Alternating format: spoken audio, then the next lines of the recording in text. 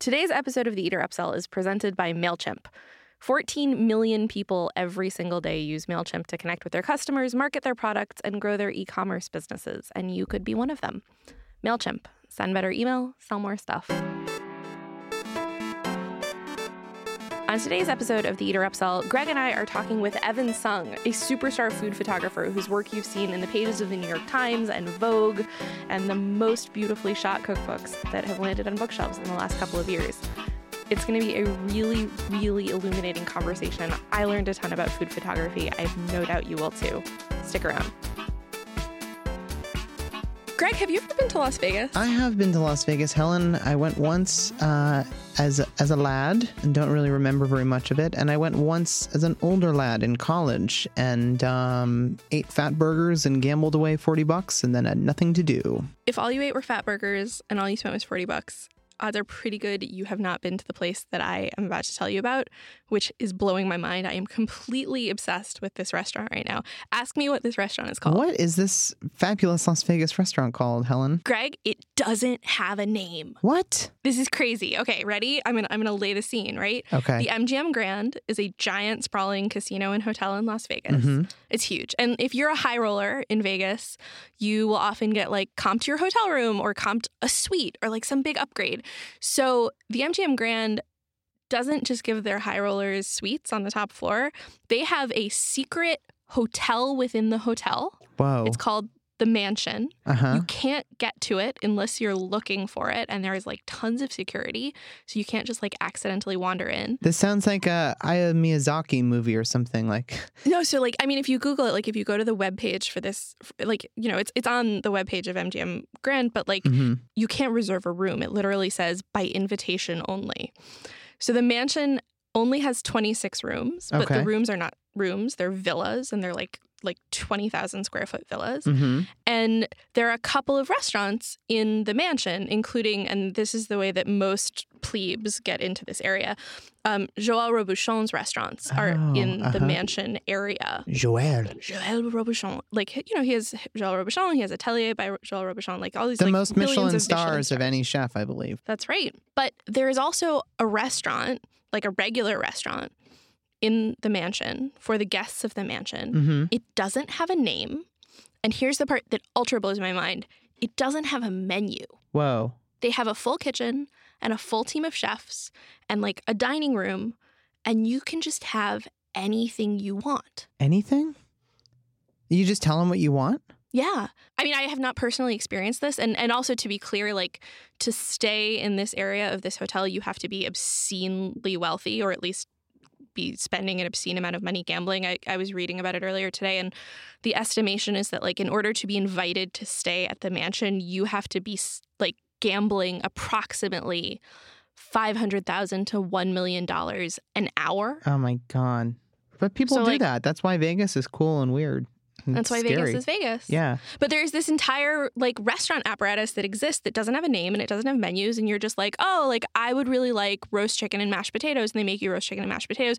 Or in fact, far more often, because a lot of the high rollers in Vegas for the last few years have been Chinese, whether they're from China or they're from Macau or from know, Vancouver. These are where the best Chinese cooks possibly in the world are cooking. Mm-hmm. And I'm obsessed with this restaurant. Wow. The invitation only, no name, no menu restaurant that is only for billionaires in a secret hotel within a hotel in Las Vegas. How is this not the coolest thing in the entire world? Well, it probably is the best restaurant in the world, and no critic will ever visit it. And you know, the menu concept is wonderful for one thing. B, you're pretty much guaranteed to feel great when you're there, because if you're there, that means you're also fantastically rich. Or like friends with a fantastically rich person. Hint, hint, if you can get us in there. If you're a fantastically rich person who would like to take us to this restaurant, please email. Please, no, for real. Email us at upsell@eater.com. Literally, all I want in life right now is to visit the Mansion inside the MGM Grand in Vegas and experience this. It does sound like an ultimate dining conquest, you know. I mean, something I've learned is that, like, the world's 50 best restaurant, like that list, basically kind of exists for these ultra rich, food nerds to be like, I've been to all of them, or I've been to 48 of them, and they just spend their lives just going around. What's appealing about this is that it's not even like listed anywhere. It's not even ranked, but who knows? It's not even mentioned on, if you go to the website for the mansion, like I said, I've been obsessing over this. Mm-hmm. They mention Joël Robuchon's restaurants, but they don't mention this. They say we have Asian and continental chefs who will be happy to make anything you want. Wow. But they don't imply that this is just you can have anything. And I think this is sort of I have lost my powers of speech. I am so blown away by this. This secret corridor of the extraordinarily wealthy of the world, that they can just have a nameless restaurant. It sounds like we need to get you to this restaurant, Helen, by whatever means possible.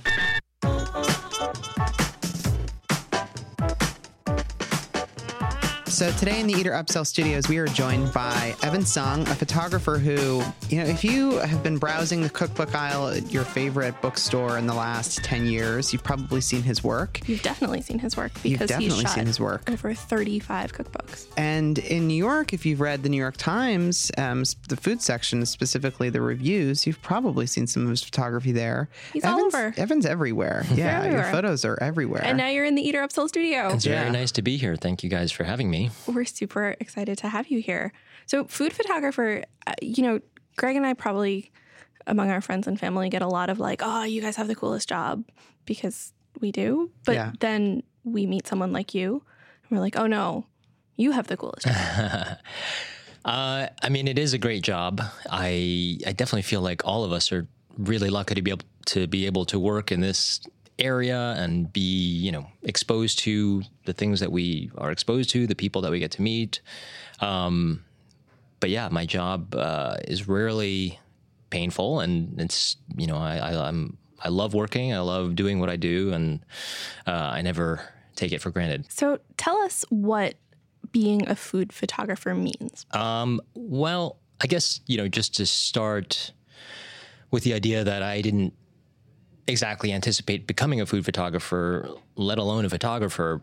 But once I had made it into the photography world and started doing, just working various jobs, eventually getting a restaurant review to shoot, and then kind of enjoying that and running with that. And that's sort of snowballing into, getting hired by the Times as a freelancer. And obviously, that's a huge platform to both discover a lot about food and restaurants, and as well as just to sort of get my name out there. And so from there, it all just sort of built itself. I built it, but it sort of I didn't seek it out so much as it just kind of found me. I found it, and here we are. As you were getting into photography, were you naturally gravitating towards shooting food, or did you have some other sort of interest? Again, it was not very conscious. It was something that I did because, I had started a PhD program in comparative literature. I actually got my degree in psychology and then sort of turned towards literature, and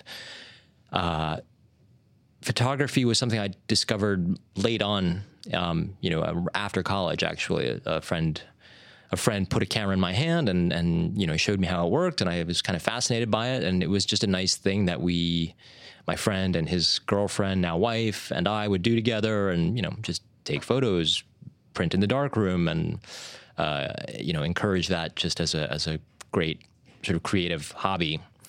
And then after a little while, I decided I wasn't going to follow that academic track, and moved back to New York and started just shooting wherever I could. What kind of comparative literature? What literatures were you comparing? Well, I was just fascinated by, postmodernist theory and, Jacques Derrida and all these things that now seem like worlds away. But at the time, I just loved, that sort of pop culture deconstruction. And postmodernism has a lot to say about photography, though. Yeah. Definitely. The whole idea of the infinitely reproducible image and the flattening of reality. Yeah. I think in part that, I feel like even my psychology background, is very useful in doing what I do. And it all, it's all these little pieces that add up to what you end up becoming. But yeah, so I just started, when I left that program, I came back to New York and started to just shoot wherever I could shoot, to assist other photographers. But I was really fascinated by portraits, actually, and that's probably the psychology underpinning, just to understand how people work and, what motivates them, what drives them. So I really started my quote-unquote project when I started was photographing artists in their studios, which is not an original project, but it is a endlessly, interesting and nourishing thing to do, because I just was meeting all these people that I would find through Craigslist, and they were at varying degrees of success and doing what they do. Either maybe they had a side job or maybe they were doing it full time. But for me, as someone who is pursuing photography and trying to figure out, okay, how do I make a living doing this? It was great to talk to these people and say, okay, well, that's one way to do it, or here's another way, or here's another way, or here's someone who's really lucky to have made the transition into doing it full time. So that was my passion at the time, was really portraits, environmental portraits. So what makes a good portrait? There are many different things, and I love, like Chris Buck is an amazing portrait photographer. I love those people who can just sort of create an unusual scenario that reflects the personality of the person. But I'm not exactly that kind of portrait photographer, and so I think I just try to create what feels to me like an honest, sort of just direct representation of who the person is. Sort of I like, in a way, it's fun to shoot people who don't like being photographed. It's also extremely painful sometimes, but it is fun, that process of maybe disarming them a little bit and finding when their defenses drop a little bit, and you sort of get a little peek or a little flash of, who they are when they're not thinking too much about who they are. So how do you get to that point where it's very hard. I just sit and stare at them for a long time. Yeah. Well, do you have to, I'm sure your process has a million tiny details to it that are probably maybe only but do you have to spend a certain amount of time with somebody before you can get to that level, or? Yeah, ideally, I think, sometimes you get lucky. I think that there's, photography is an interesting mix of kind of luck and paying attention and setting things up so that you get lucky, in the situation. So sometimes you walk into a place and I have to photograph someone and they are, without really doing anything, just the picture is right there and you don't have to try very hard. Other times, it's ideally you get a chance to chit chat with them and kind of figure out what motivates them and what they're interested in. And, people like to talk about the things that they're interested in usually. So once that starts to happen, their defenses break down a little bit and they're engaged. But I think I always feel the most comfortable, photographing someone who I've had some time at least, to spend with, 15 minutes, 30 minutes, I think sometimes it's funny. I think sometimes the more you get to know people, at least maybe for me, sometimes then I kind of don't know how to take their picture anymore because I know them too well.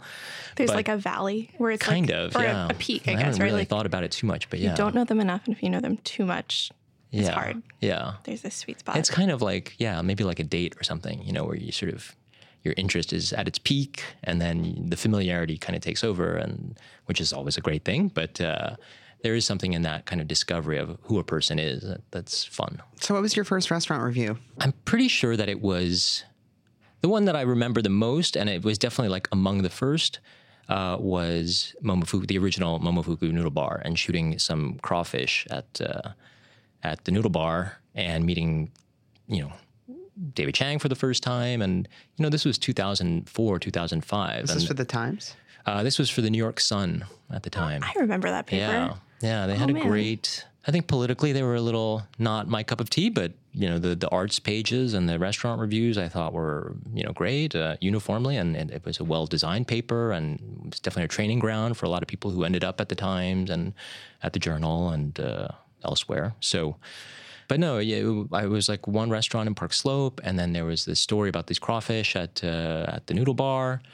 and then it kind of took off from there. It was interesting, and again, it was just I think it was an interesting time to come up when I started shooting for myself in 2004, 2005, because obviously the whole food scene changed at that time. The food media scene changed, and Eater and Grub Street and all these things. So it's been, I was just transitioning out of assisting at that point, and it just happened that I, fell into this world at a time where it was really becoming a huge thing, and it's kind of grown. I've grown with it, and it's grown around me. And so shooting food is very different than shooting portraits. I don't know. I mean, I feel like maybe we could actually draw some philosophical parallels, but like in the sense that it's still life, right? Like if you go into Momofuku and you're shooting a crawfish dish, it's a very different process than shooting a chef's portrait, for example. So did you have experience in that kind? Like, did you have thoughts about what a food photograph should be? So I was lucky enough, after I had spent a few years assisting, I was lucky enough to go to Paris and live in Paris for a year and a half and work with a great photographer named Giacomo Bretzel. And he did sort of what I ended up doing for a long time, which was a mix of everything. Shooting for the Times, you just get thrown assignments that range, So I was doing the Fashion Week, the backstage Fashion Week stuff. I was doing portraits for real estate or for, the style section.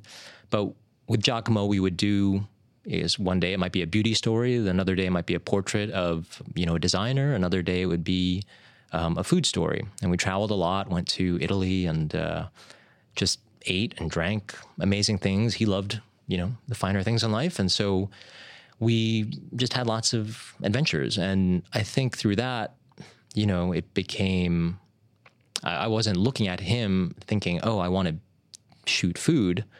I think I just appreciated the travel and the chance to do a variety of things.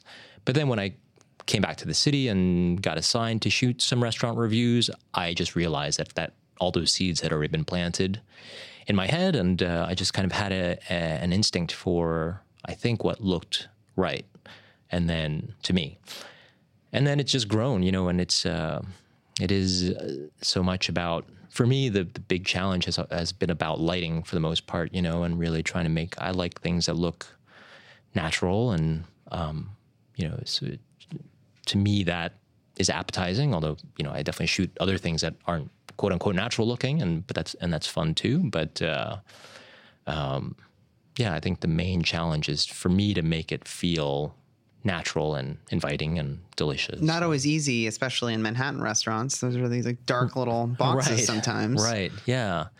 Yeah. I mean, I remember back then dreading the winter months because just the light would get so dim, and I'd walk into a restaurant, they want to shoot before service, and just kept hoping, like, can I get in earlier? Can I get in earlier? So yeah, that was definitely, continues to be a challenge. It's funny when you go out or see the work of LA photographers, or, even... the light there is it's shut up. Incredible. You have it so well. Exactly. It's so easy to be a photographer. Exactly. Like any photographer, I love good light. It feels good when there's like nice, light filtering in, and it's rare. Not that rare, but I mean, it's not. You can't rely on finding great natural light in any given restaurant. So, and certainly not at any given time of day. So. So yeah, that is one of the challenges for sure, is lighting, and food lit poorly looks pretty awful. So you just have to be sensitive to that. But for me, I've been lucky enough to do a lot of books that have involved, traveling or meeting someone that I wouldn't necessarily meet. And so for me, food photography is not the end in itself, but it's sort of this byproduct of getting to do this job, which, for me is learning what motivates this chef, or what is this foreign culture about. And to me, that's the most compelling thing. That's the thing that I'm always sort of looking around for, is another chance to document some different culture, some different personality, and really explore that for a while. That's why I like cookbooks, is because they take a little longer, as opposed to, a restaurant review. I come in and I stick around for a couple hours, and that's fun, but you don't really get to dive a little deeper into what's going on in that place. So What was the first cookbook? the first cookbook was, it's funny because I just ran into this person last night. Lauren Dean, who's a producer, she was doing a Lifetime television show, 3 women cooking recipes. It was called Cook Yourself Thin. That was my first cookbook. So, it was very exciting to do it. And it turned out to be like a really big bestseller on Amazon. It was That's a very number one for a alluring long title. time. Yeah. Yeah. It was a start, and it was a great start. She was amazing, and I owe a lot to her that she trusted me to do this project that I hadn't, a kind of project I hadn't really done before. And, all things considered, I don't look back at that book too often. I have it on my shelf, but I haven't flipped it open in a while. But it was definitely a defining experience. I learned a lot. So the process of shooting a cookbook is, I imagine, vastly different from shooting food in a restaurant as it's being made by the kitchen and just sort of being sent out through the pass. Like with a cookbook, you have your set of recipes. There are probably more than 100 of them. Mm-hmm. So what's your process for a cookbook? Like in a perfect scenario, are you doing this in a studio? Are you doing it in someone's home? Like, are you on the road? There are a couple different ways to do it. And I've done, I guess, in my mind, I sort of categorize them a little differently. So one being, these sort of travelogue projects, which, have the travel aspect, just sort of documenting things photojournalistically, but then also shooting recipes, in whether it be in a studio or at the chef's restaurant. Then I have, chef-y books, very chef-driven books, and those tend to be shot. Very often I find myself shooting them in restaurants, which isn't the easiest thing to do because you have to respect the schedule and, the timing of restaurants. But I understand why, because the chefs have their whole team, their whole mise en place there, so they can really push through a lot of food, get recipes done and presented, and it's comfortable for them, and they have everything they need, and so I can make it work, and I'm lucky to work with people who understand that that's a necessary challenge sometimes, a necessary evil, and so we do it, and it's fine.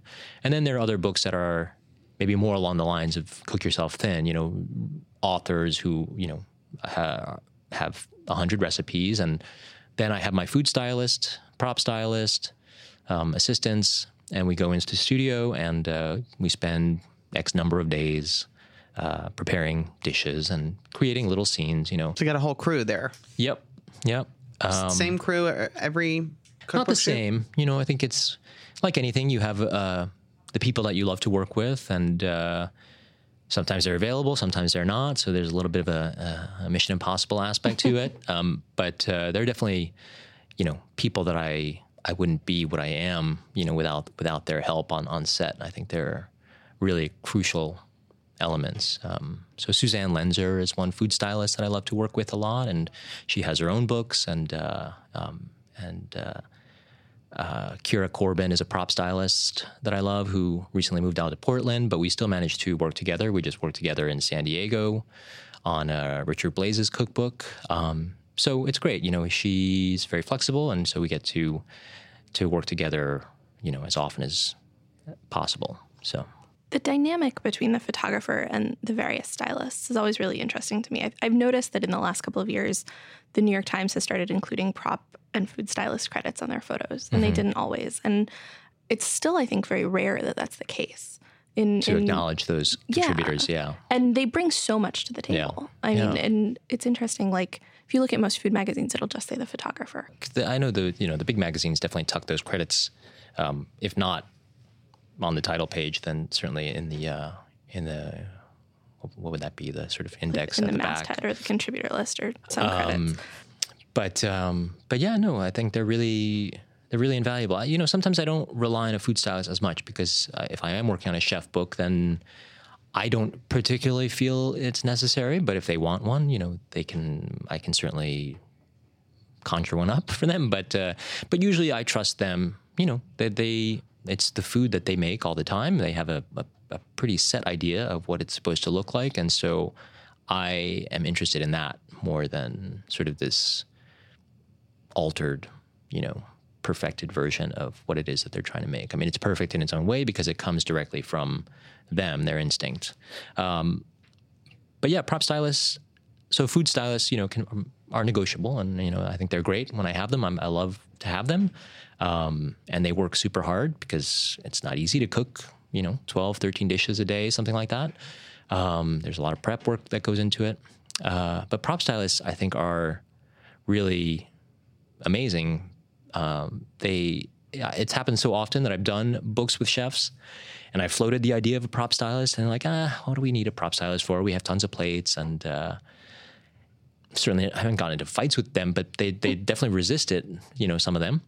And then we get on set, the prop stylist is there, they bring plates, surfaces, linens, and within 2 hours, the chef is like, oh my, this is amazing. I'm so glad that you're here. All this stuff looks so cool. My food looks great on this plate, on that plate. And they get really excited about it. And that's gratifying. It's really, and it does change the character of the shoot for sure. It feels like the style that has really been dominating in food imagery for the last, 5 or 6 years has been this kind of like extremely naturalistic, vaguely deconstructed, like things that are dripping and things that are splattered and like the browning on the pan. And that shit does not happen naturally. I mean, it does, but like it doesn't happen naturally beautifully unless a lot of people are very meticulously making sure. Yeah, I mean, it's a tough balance sometimes, and I definitely struggle with it. Is that how to make something look natural, and sometimes it just has to happen naturally, and or you can try to poke it around and make it look the way you imagine it should look, but in poking it around, it just starts to feel a little airless. I keep thinking of this word airless. I think it's a quality that I really avoid.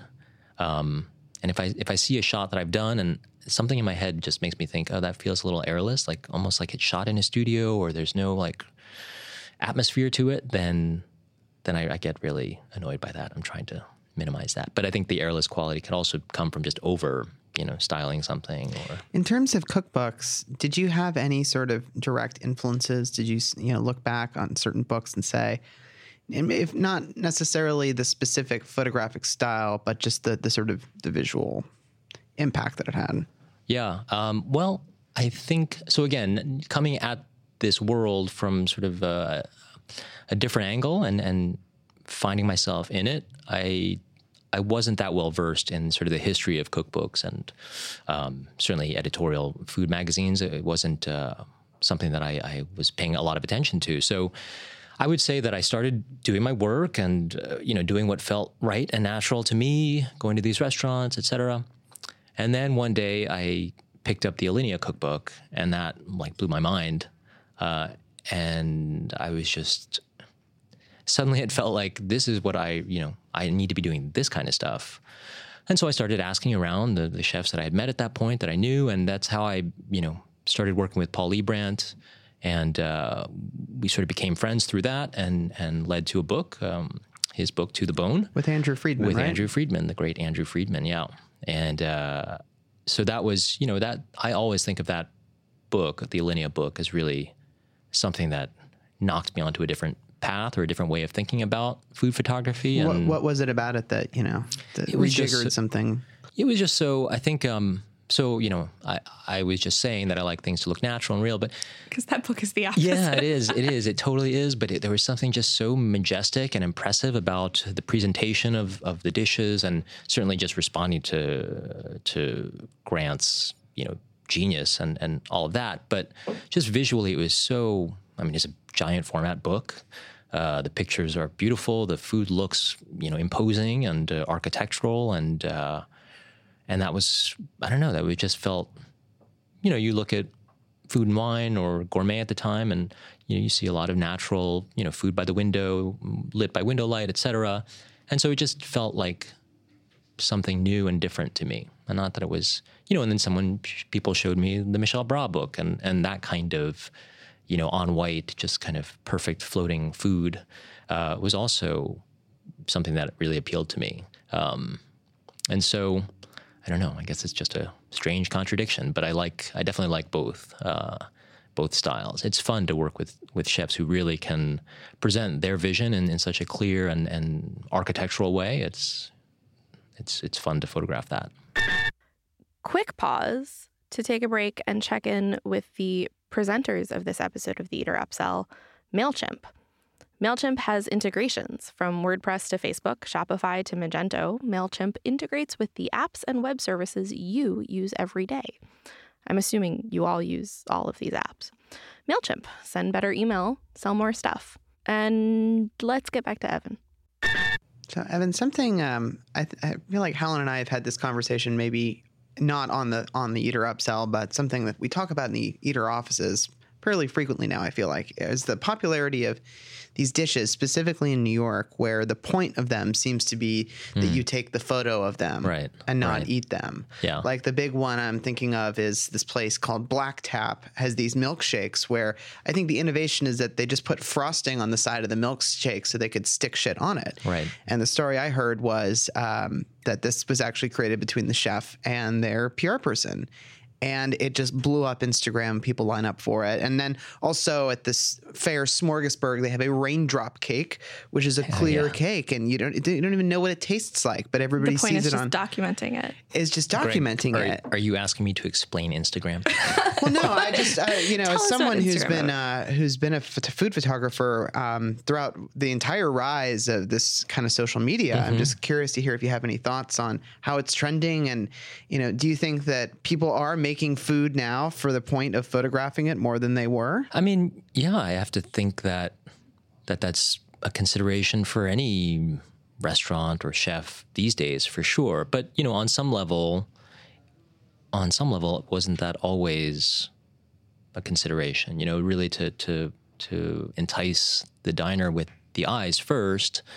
But yeah, I mean, now, of course, it's such a valuable tool for any restaurant to really get, a ton of, like the corn husk meringue at Cosme, which is a great dessert and super beautiful. And I shot it and added it to the countless Instagram photos of the meringue out there. And it's really, I feel like Instagram has taught people so much about photography, and really, I don't know if it's funny.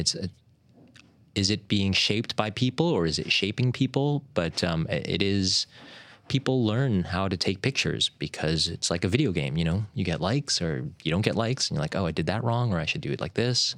I remember a few years ago, more than a few years ago, probably a decade ago, reading some interview with a professional headshot photographer.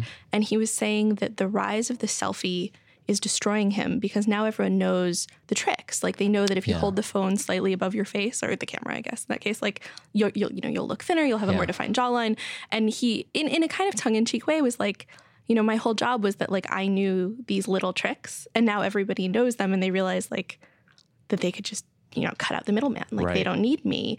And watching this happen with food photography through Instagram over the last couple of years has been fascinating. Like as people start to understand the difference between like a 45-degree angle shot and a direct overhead shot, and like how you create tension and flow on the page, and like. I think people have become just so visually sophisticated, and so in turn, I think chefs and PR people are very attuned to what's going to attract people's eyes and make them pull their phones out. And, I think it, and I mean, I know, the P. Wells has written about it in certain reviews, whether the food is just motivated by its appearance and not necessarily by its technique or flavor. But yeah, I think you can't escape it. You can't escape Instagram. It must be fed. This is my whole hypothesis about the rise of toast, is that toast is just prettier sandwiches. And like the reason toast has become cool is because it is so much more gratifying to post an Instagram of a sandwich without the top piece of bread. Right. You're not hiding the pretty part. Right. Like literally 100% the rise of toast. Maybe like a little bit of it is like that it's slightly lower carb than a 2-piece of bread sandwich. But like the vast majority of toast, as far as I'm concerned, is like pure Instagram psychology. That's interesting. Also watermelon radishes. Yes. Those are the ones that are usually thin and sort of bullseye-like, right, kind the of. Beautiful sort of like magenta tie-dye. Or also chaga beets, right? Like there's like, it's pure Instagram bait because in the case of the radishes and the beets, like magenta is not a color you normally see in a food. Right. And so if you can add that, or like an orchid, you know, like the edible orchids that are suddenly everywhere, like hibiscus. I'm very cynical about this stuff. I just think everything is calculated. Maybe that's a thesis that needs to be explored in further depth. If you're looking back through your, catalog there of cookbooks and reviews and, anything else you've worked on, what are some of your what's your top 3 favorite photos? Do you have them? I do have favorites, of course. I mean, images that stick out in my head as being ones that I love, and one is the lock screen on my phone, and but they're just the images that stick in my head for some reason. They're probably not my best or. Let's see your phone. It's actually not exactly food, but. A picture that I took is my lock screen on my phone. I feel like this is. It's something that I like to look at. Yeah, it's just what makes you happy. So it was from. Oh, that's beautiful. Yeah, it was from the Marc Forgione cookbook shoot. Oh. And we just went into his kitchen. We were just looking around the kitchen, and he has this gorgeous flat top. And so we actually disassembled it and brought it out into the dining room and lay it on the floor so that we could shoot some stuff on it. And I just ended up photographing it by itself. And it's so it's kind of like Rothko-esque. Yeah, it's very textural. And yeah. Is that something a pan or a pot would go on? Is that like a burner? Mm-hmm. Yep. It's very cool. Yeah, I was really hoping that would be the cover of the book. I thought it would make a great book cover. That would be very badass. It looks like a door to something, Yeah. It's funny because it's the one piece of equipment he said that he's had since the restaurant opened, and it's just taken a beating, and it shows it, but it still works, and it's the durability, it's the blank canvas, it is the kind of like the chef there. Yeah. That's so cool. That's one of them for sure. What's another one? There's an image from the Senegal book of a bunch of hands, people sitting on the floor, reaching into a plate of ceebu-jën, the national dish, seafood and grain. And that is just a favorite image because it was something that I was just photographing in the back of one of these kitchens, and it was time for family meal. And so this big plate of fish and rice came out, and they placed it on the floor, sat down, and gestured to me to come and sit and, have family meal with them. And of course, I had to photograph it first. But then I sat down, and so that moment was always so meaningful to me. It was really fun. They were fun. So that image always sticks in my head as a favorite. That whole experience was just incredible, and it's a really amazing place. I just had dinner with Chef Pierre Thiam yesterday, and the author of the book, the author of Senegal, and he's great. He is the best ambassador for that country, Senegal. It's really the cookbook is remarkable on a lot of levels. I wrote a little review of it for Eater last year when it came out, and it is, Senegal as a country and Senegalese food as a cuisine are so directly in dialogue with the food of the American South. And Sean Brock talked about that a little bit in Heritage, his cookbook, and he talks about it in a lot of his cooking. And I really, there is this trope in the world of cookbooks, I think, where these travelogue-y cookbooks, whether it's Senegal or it's Thailand or it's Russia or whatever it might be, they often sort of skew towards a very exoticizing visual. Mm-hmm. They'll kind of say to the American reader, look at how festive and vibrant native life is in this country. And one of the things that I loved about the Senegal book was that it didn't go down that path. It felt very these are human people cooking food in their homes, and you should cook it in your home because it's just really frickin' great food. Yeah. It accomplished a very delicate balancing act. Well, good. I mean, I'm glad to hear that. It is, I guess, it can be tricky to not fall into that trap, and to sort of over-romanticize or over-exoticize the thing that you're seeing, even though it was all so new to me and so exciting. But, Chef Thiam told me that one of his cousins in Senegal had, seen the book and just said that it really felt like home to them. And that was a great compliment.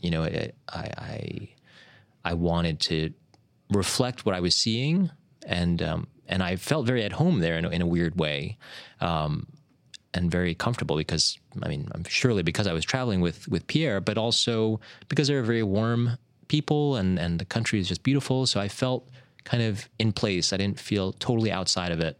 And so hopefully that's what's being communicated in those photos. Yeah. What kind of research and prep goes into a shoot like that? You know what? Like that was very much me following Pierre, and Pierre knows that country so well, and born there, grew up there, returns often, and so it was really just trusting him and trusting what we were trying to say about the recipes of Senegal and about the country. So I can't say that there was a ton of planning per se. It was really just dropping in there and then kind of running around like crazy and shooting anything that moved. And it was fun. It was very instinctive, and we just had so many cool experiences. It was, I remember we were shooting these fishermen in this little fishing village, and they go out early and they get back early and they have all day to just hang out on the beach, and they just kind of hang out and chat and drink tea, and we were there with them, and people started wrestling. They train physically by wrestling on the beach with each other, and wrestling is a huge national sport in Senegal, and it was these like really hulking, muscular guys just throwing each other on the beach and doing drills, and just as a lark, I was like, oh, I want to wrestle these guys, and was promptly slammed into the sand, very kindly, but still. Really go for it, huh? Yeah. When you're on one of these assignments. Huh? But that's the kind of stuff that, I just love. The food's great. It's all part of it. You have to eat generally 2 or 3 times a day, so you're bound to run into it. But for me, it's those experiences of like, well, these are the people who are catching that fish that you're going to eat later. What do they do with their day? How do they spend their time? And that to me was really fun. And then to sort of participate in that way was cool. It all connects back to that undergrad psychology degree. Exactly. Okay, but I want to hear one more. What's one more photo? Oh, I don't think we got photo. the 3. Have you ever shot a chef with a dead picker on their shoulders? I have not yet done that. That's on the bucket list. I thought you had to do that to get my credentials, to get the film for your camera or whatever. Not yet. I haven't done a lot of dead animal on chef shoulders yet. The first time I saw it, I thought it was so cool. Oh, it was so cool. And then the 5th time I saw it, I was like, all right, I get it. You're holding a pig. Yeah. Well, if not another photo, then what's another project that stands out in your mind as something that you really... Well, I was going to say that one of the photos, but really it's so hard to pick. But, the Paul Liebrandt book for me was also another just big landmark. It was a project that was born really out of this friendship and this collaboration that we started precisely because I wanted to do more work like the work I had seen in the Alinea book. And it was something that we were just doing as creative exchange. It wasn't intended to promote the restaurant or anything like that. It was just the stuff that he wanted to create. And then I would go in and light it the way I wanted to light it. And just started doing that once every couple, months or something like that. And then he sold a book, and then, some of that stuff went into the book, and then we just really started in earnest and shot all the other recipes. And so that was, for me, so I can't even pick a photo out of that book. I just feel like that whole experience is, one of my proudest accomplishments, and led to a great friendship with Paul and with Andrew and Andrew Friedman, the co-author. So, I think 2 photos and a book. How's that? Yeah, that's great. If you see Paul Liebrandt, next time you see Paul Liebrandt, you got to tell him to open another restaurant. I will do that. I love that restaurant, The Elm, and I was crushed when it closed. And you have a look of such ecstasy on your face. It was right so cool because it was close to my house and my apartment, and I just couldn't believe that it had opened there. Like a restaurant that good was so close to your house. Yeah, that good. I mean, not to get off on the tangent here, but that good, and the kind of place where you could have a really extravagant kind of meal, but you could also just go in at 9:30 and get a burger, kind of a thing. A place like that just opened by my house, which is also by your house, and I actually, of course, aggressively stalk your Instagram and know that you've been there lately. Olmsted, yes, in Prospect Heights. I was going to say in response to your Elm, I was going to raise you in Olmsted. Oh man, I got to go there. It's really good, and it's so nice to have a place that's like not too fancy, but just like special. Yeah. Sometimes you want to celebrate, have a celebratory meal in your neighborhood. at the drop of a hat. 'Cause what if somebody in your life gets a job promotion or something, something like that. And you don't want to go more than 4 blocks from home. Yeah. You've got to have some. Yeah, I was devastated because I feel like my neighborhood is a little bit bereft of great food options. Like on my side of Flatbush Avenue, not a ton. Franny's, of course, is always great. It's always getting better. Yeah. Our neighborhood's coming up. Oh, but your side, I think there's a lot more going on. You should move over by me. Yeah. Just cross that. But I was devastated by the loss of Bar Chuco. Oh, my God. Helen was devastated by the I loss, was devastated. Oh, man. I was utterly destroyed. Yeah. And they were lovely people, and we had such good times there, and it was again close and just reliable, always reliably delicious and really creative, I think. So it's too bad. Yeah. It's a tough business, obviously. R.I.P. That's actually a very good segue into our lightning round, which we close every episode of the Upsell with, and on which one of the questions frequently is, if you could resuscitate any restaurant from the dead for one last meal, what would it be? Oh gosh. And it doesn't have to be Bar Chuco, but like if it's Bar Chuco, you could say that. Yeah, no, it would be Cortone. I mean, I that's where I met Paul, and I never had the pleasure of eating at his earlier restaurants, but yeah, Cortone was a very meaningful place. I spent a lot of time in the front of the house and the back of the house, and so it's, I mean, I know I've been to Batard since, and it's a funny experience to be in there. That's a great restaurant too, but very different restaurant. Yeah, very different. Our next lightning round question, these are not actually like quick, easy lightning answers, but what advice would you give to someone who wants to break into the world of being a professional food photographer? Yeah, that is not a lightning answer. It's very slow-moving lightning. Yeah, so thunderstorm clouds rolling in very slowly. I think, I don't know, in a way it's so much, I wouldn't even know, what to do now. I mean, in the sense that I feel like it's so easy, it's so ubiquitous that you just have to be out there and obviously making connections. And, every chef wants to find someone who understands their food and them and reflects it in the way that they want to see it. That's actually always one of the questions that I ask when I work on these chef books, is like at the end, does this book feel like you? And you just want to sort of get a sense of, does that reflect what they think of their own story on the inside? So, make connections and build up those relationships. And, I think you used to have to assist and go through that whole experience. And I think you still have to do it in some ways, if you want to get into commercial photography, et cetera. But I think that there are a lot of people out there who are doing it, who got their start blogging or, just shooting casually, and then it snowballed. So I think it's just a matter of being present and persistent. And I think definitely, that idea of, oh, I met you 5 years ago and you're still here doing it is a big thing, just because there's so many people who sort of transiently come into it and then maybe kind of get out of it. And that sense of like, oh, you're still thriving and doing it, just being persistent about it, is a big thing. And be good at it.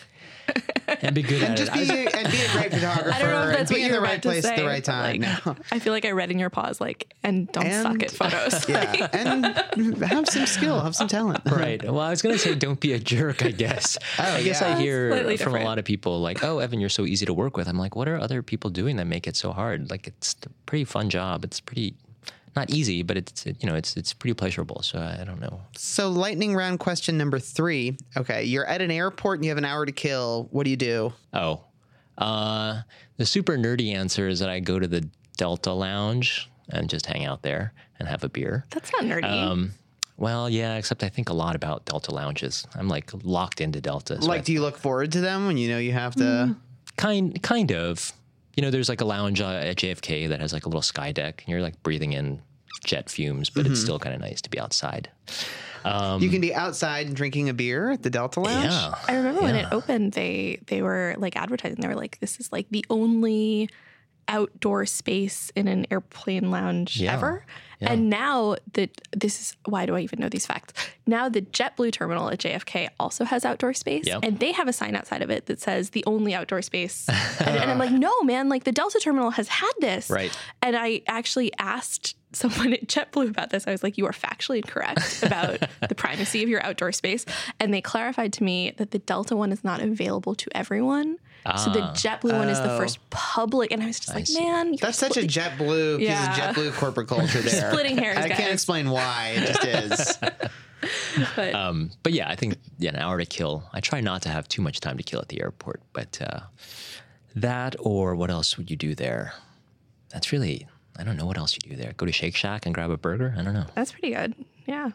Another lightning round question. Okay, you have a car trip. It's a 5-hour car trip. You're gunning down the highway and you're by yourself and you're singing along to something on the radio or the iPod. What is it? My wife knows that it would probably be a Rihanna song of some sort, or Really? yeah. Wow, you don't look like the Rihanna type. I know. It's just. I totally thought you were going to go for some like really like obscure yet very cool like late 90s indie band. Yeah, I'm not cool enough for that kind of obscure. You seem very cool. Well, thank you. But yeah, I don't know. There's something about it that's just kind of windows down and it's music's blaring. It's Rihanna fun. banger blasting. Yeah. Oh, she's freaking great. She's Rihanna. Yeah. I just learned that Rihanna is like one of the top selling artists of all time now. She's like, it's like, you know, That makes me very happy. Pink Floyd, Elvis and Rihanna or something like that. Yeah, seriously. I love it. That's great. Yeah. She's classic. Mm-hmm. In 20 years, she will be considered like classic rock. Yeah. Classic. Be like, oh man, Dad, why are you listening to Rihanna again? Such You old don't person music. understand, Junior. I have like a weird weakness for sort of disposable pop. I'm not that encyclopedic in my knowledge of it, but you know, pop songs work for a reason. They just kind of burrow Rihanna's into your songs are head. very like, there's always a lot going on in them melodically and conceptually, I find. I like a lot of them, you know, Yeah. but There's a reason they do well. yeah, they're nicely They're engineered. awesome. Well, Evan, it has been such a pleasure having it's you on over this episode already. of the Eater. Thanks. Oh, we can That was- extend it. We can just sit here and chill. Yeah. But oh yeah, well, before we sign off, tell our listeners where they can check out your beautiful photography. They can go to my website, which is www.evansung.com, and then my Instagram, which is really the only social media that I kind of enjoy. So that's Evan Sung NYC. Evan Sung, coolest food photographer ever? Probably. Yes. Yeah. All right. Yeah. You guys are too kind. Thanks for coming by. It's been fun. Yeah, thanks for stopping by. Thank you. Today's episode of The Eater Upsell was presented by MailChimp, which has been around since 2011 and is the world's leading email marketing platform. More than 1 billion emails a day go through the service. It democratizes technology for small businesses, creating innovative products that empower its customers to grow. MailChimp. Send better email, sell more stuff. The Eater Upsell is recorded in the Vox Media Studios in New York and Los Angeles. Your hosts are me, Helen Rosner, and that other guy over there, Greg Morabito. Our producers are Maureen Giannone and Patrick Balder. Our editor and associate producer is Daniel Janine. Our associate editorial producer is Kendra Vaculin. Our studio ops team is Alex Ulreich and Miles Ewell. Our editor-in-chief and fearless leader is Amanda Clute. And the most important person involved in the creation of this entire crazy rodeo is you, dear listener. You. Thank you for being exactly who you are.